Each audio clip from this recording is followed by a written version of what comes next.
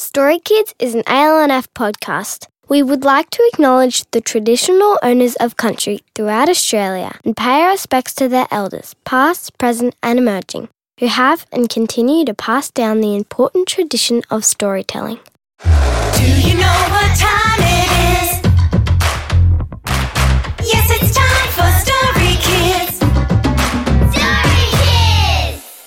Welcome to episode 1 of season 4 of Story Kids, an ALNF podcast, where we talk to young people about their original stories and bring them to life with amazing actors, music and sound. My name's Amelia. And I'm so excited for you to hear all we have in store for you. This season, we've had the great challenge of recording all of our narrators remotely. It was tricky at times not being able to record in our usual studios, but we didn't let that stop us. That's the beauty of stories. You can create and tell them anywhere. To kick things off, we've got 2 amazing tales by siblings Natalie and Logan who live in Sydney. They've both used their family as inspiration and have included their younger sister Claire in the process too. Natalie's story is the hardest game ever. She was inspired by video games and how playing them can sometimes turn into a team effort. Reading this story is the multi-talented author, podcaster, TV host, and Instagram's Young Entrepreneur of the Year for 2020, Flex Mummy. Hello everyone, this is Flex.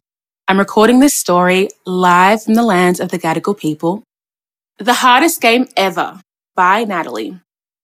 One sunny afternoon, Claire was playing a game on her iPad. Ugh, I just can't get past this level, she exclaimed. I keep falling down the holes. Let me see, said her sister Natalie. But sure enough, Natalie couldn't get past the extremely tricky levels either. Ugh, I can't do it, Natalie said after multiple tries. It's just so hard. Then Claire asked her mum and her dad, but they couldn't do it at all.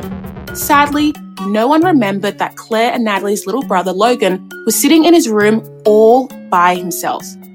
Claire really wanted to pass that level, so she FaceTimed her best friend Angelia to try and help. Hello, Angelia said. It's Claire. I have an important matter to discuss. So, there's this game I have on my iPad, right? And I can't get past this level. Take a look. I'm going to tell you where to go and you control it on your iPad, okay? So, go right, then forwards, and then go right again. No, more to the right. More. Ugh! See? It's impossible, Claire cried. So Claire and Natalie went to tons of different houses to try and solve the level. But nobody could do it, not even the mayor.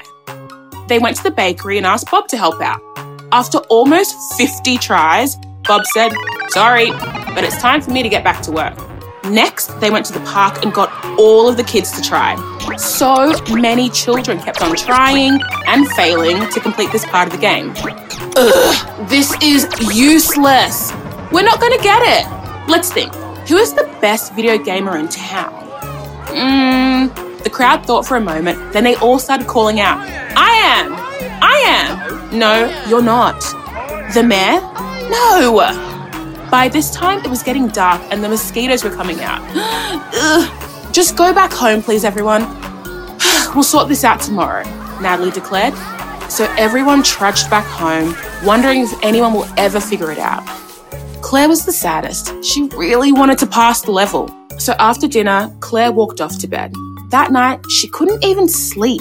She was so worried that she couldn't finish the game. So the next morning, Claire woke up and had a brainwave.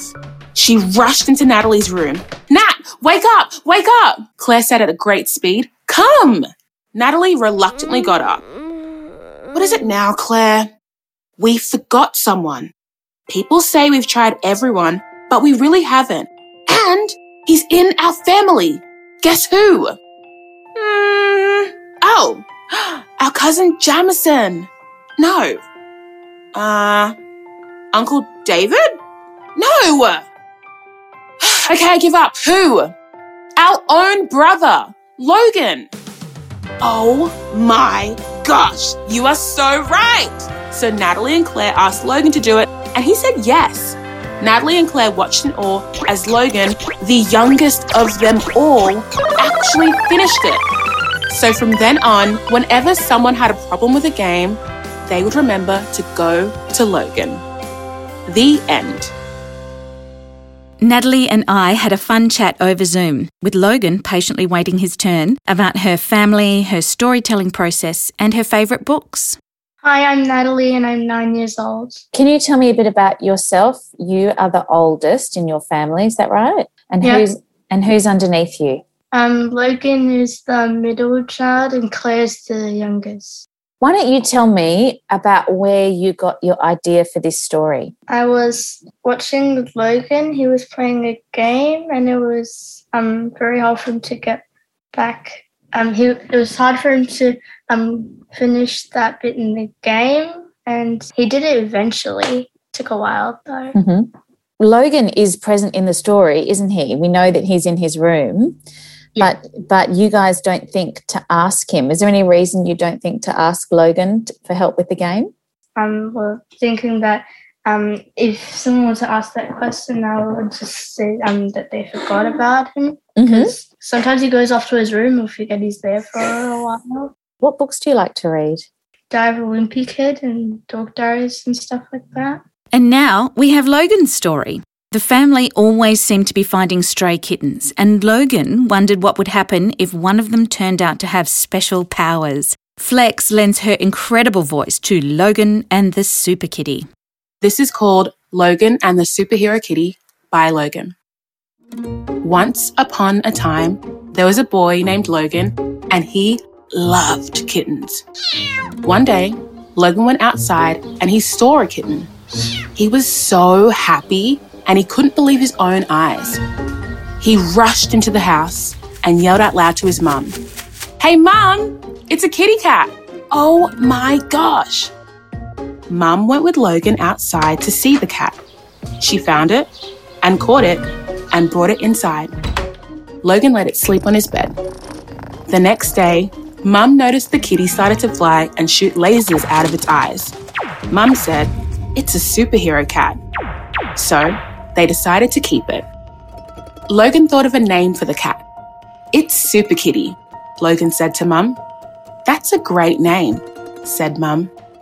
Logan tested Super Kitty by shooting lasers at wooden planks and flying.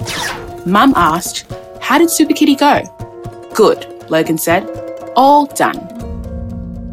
1 week later, Logan woke up to a noisy morning. He looked outside the window and saw the city was under attack by aliens.